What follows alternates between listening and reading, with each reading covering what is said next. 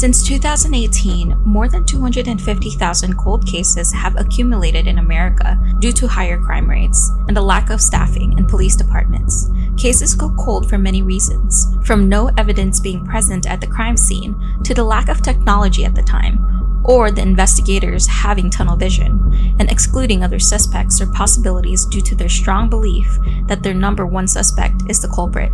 We live in a technologically driven world today. New ways to solve cold cases are being studied and implemented to crack crimes that have happened nearly a century ago. We found 3 cases where that very technology has provided justice for victims decades old in 2020, and here are their stories.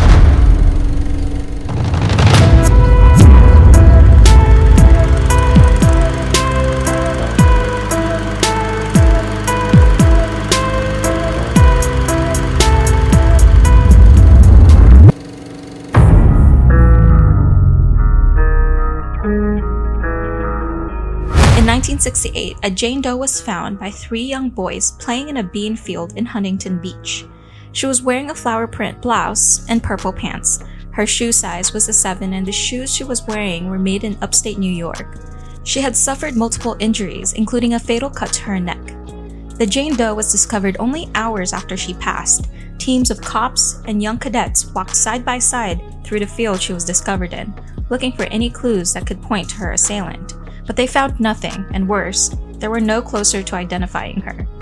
This would be Orange County's oldest open cold case. In June 2020, 52 years after the murder of our Jane Doe, due to genealogical work, both the victim and the alleged killer have been identified. The woman was identified as Anita Louise Piteau, an aspiring actress who left home and moved from Maine to Southern California to pursue an acting career. Anita was born in Augusta, Maine on March 9, 1942, and was one of 3 children. A month before Anita's body was discovered, she sent her mother a postcard from Orange County telling her that she was waitressing instead of acting and was planning on coming home later in May. That was the last time her family has heard from her. Throughout the years, her family has searched for her and believed she was still alive. In 2011, Huntington Beach police were able to collect DNA from the flower-printed blouse Anita was wearing at the time of her death. The sample was submitted for processing along with her profile for familial search in the CODIS database. For those of you not familiar with CODIS, it is an FBI program used to obtain profiles or DNA from crime scenes and compare it against DNA profiles from other crime scenes. It also stores records of convicted offenders and arrestees. CODIS is able to generate investigative leads in cases when a match is obtained. Earlier this year, authorities began working with a genealogist named Colleen Fitzpatrick. Colleen has been working as a scientist and a geology expert since 1986. She even coined the term forensic genealogy. In 2017, she co-founded a DNA Doe project, which has the aim of identifying dead adults for their families. Due to the Huntington police working with Colleen, they were able to crack the 52-year-old case of the 26-year-old Jane Doe. Anita has been buried in an unmarked grave at Newport Beach Cemetery for more than half a century. Since she has been identified, investigators took her remains back to Maine and even stayed to attend her official memorial service. Among the evidence collected at Anita's crime scene, a single cigarette butt was collected and filed away as evidence. In 2010, the Huntington police sent the sample off to the lab to be processed, and a partial male DNA match was obtained and matched the DNA from Anita's sexual assault kit. Unfortunately, at that time, no suspect matched the profile. Eventually, the Orange County DA used investigative genetic genealogy to identify the DNA profile to a family tree. In the suspected family tree, a man by the name of Johnny Crisco stood out. Johnny was not initially ever considered a suspect in the killing of Anita, but he did have a very checkered past. Crisco was in the Army for 3 years before he was discharged for failing a routine psychological exam. The exam diagnosed him with having positive-aggressive reaction, which was defined as having a pattern of being too quick to anger and impulsivity. Crisco was 28 at the time of the murder. Unfortunately, he died of throat cancer in 2015 and will never stand trial for his crime. August 31, 1983, the nude body of a 19-year-old Susan Lee Eads was found in a ditch near a vacant lot between NASA Road 1 and Elm Street in Seabrook, Texas. Susan had been sexually assaulted and strangled. Police had very few pieces of evidence from the start, which resulted in the case immediately going cold. A piece of Susan's clothing was found in the same vacant lot, and her car was located in the parking lot of the Gulf States Yacht Boat Store near the area she was discovered. The night of her death, Susan was seen at a local bar called Jason's Club. She was spotted dancing with a mysterious man. Police were able to develop a sketch based off witness sightings, but it is unclear if this is the person responsible for her death. She was seen leaving the bar alone. However, another witness claimed a man followed shortly after and was heading in the same direction of Susan. Growing up, Susan was a very outgoing and friendly child. As a young adult, she began working towards a career as a model. To support her dream, she worked as a waitress at the Prickly Pear Bar in Webster, Texas. She also worked a part-time job at Charlie's Bar in Nassau Bay. The last time Susan was seen was leaving her shift at her part-time job. When she left, she was wearing her Clear Lake High School class ring and a gold necklace. These items were not recovered from her body or her vehicle throughout the investigation.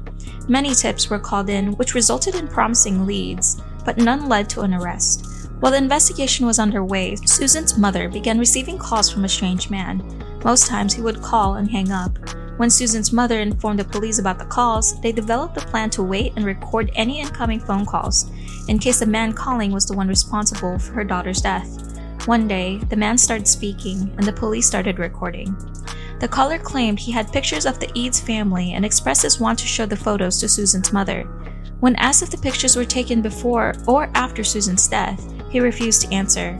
The stranger claimed his name was Bill and that at the time he lived in Houston on Telephone Road.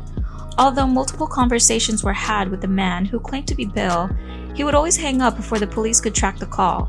Bill also never followed through with his plans to show the supposed photos to Susan's mother. 4 years after Susan's death, the Seabrook police received a promising tip, but hit a dead end. Anthony Allen Shore, who is known as the Tourniquet Killer, was arrested in 2003. The hopes that his DNA would match the collected DNA from Susan's crime scene were high, but ultimately weren't aligned. 17 years later, in May 2020, the person responsible for the death of Susan Eads was named by the Texas Rangers of the Seabrook Police Department and the FBI. Arthur Raymond Davis was identified utilizing DNA research, including scientific examinations by the Texas DPS Crime Lab. Davis was a Vietnam veteran and local boat captain. Police ultimately identified him with the DNA samples and the clothing used to strangle Susan. Once the sample returned a match, the information was turned over to the FBI for in-depth forensic genealogy and ancestry profiles. Davis was identified through his relative Arthur Ray Davis, who was just a young child at the time of the murder. Arthur claimed to be estranged with Davis, even as a child, and was nothing but cooperative with the officers investigating the case. Arthur Raymond Davis was killed in a one-vehicle traffic crash in January 1984, less than a mile from where Susan's body was discovered, and roughly 4 months after her murder. On March 9, 1970, the body of a woman was found dumped on the side of Highway 128 in Boulder County. The body was identified as Betty Lee Jones early on. She had been shot multiple times. The body was discovered just after 8:30 a.m. by 2 Colorado Department of Transportation workers. Along with the gunshot wounds, she also had been bound, sexually assaulted, and strangled. Jones was last seen alive around 3:30 p.m. the previous day, in front of her home located in Denver at 12th and York Street. Her and her husband, Robert Ray Jones, had only been living in their new home for 9 days before her murder. The couple had been married for a year and had been known to argue frequently. The last time Betty was seen, her and her husband were in the middle of an argument in front of her home.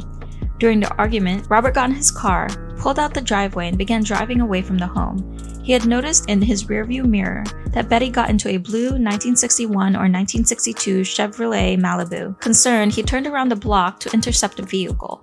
After a full lap around the block, she and the car were gone. 36 years later, in 2006, the cold case was reopened, and the evidence collected at the crime scene was resubmitted to the Colorado Bureau of Investigation. A male DNA profile was developed but did not match any profiles in the National Combined DNA Index System database. Even with little to go on, police were able to put together 6 suspects, including her at the time husband, Robert Ray Jones. All suspects had their DNA tested, and all were not a match. 13 years later, in 2019, the suspect's DNA was submitted to a private lab called Bode Technologies, where a profile was ultimately developed. As with the earlier cases, forensic genealogy was key in putting together an ancestral family tree.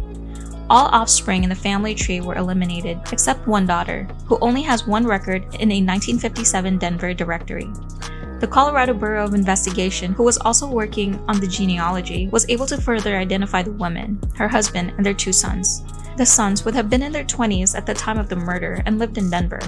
Out of the 2 sons, only one was alive in 2019. The other was deceased by 1977. The living son was contacted, interviewed, and a sample of his DNA was tested. Throughout their conversation with the suspect, a third estranged brother was identified named Paul, who was not known to be alive or deceased.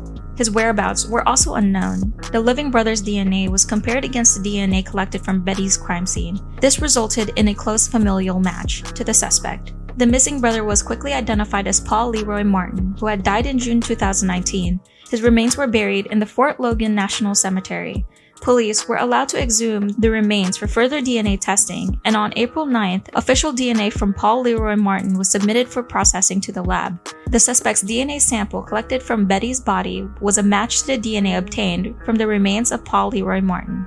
Paul had no known connection to Betty, and a close family member who was living at the time said that Martin's name was not familiar to her, nor did she recall Betty dating anyone at the time of her death. A murder charge will be filed if the district attorney determines the DNA analysis produced through the investigation can be proven without a reasonable doubt. Paul Leroy Martin was able to live out the remainder of his days without having to face the law of his crimes.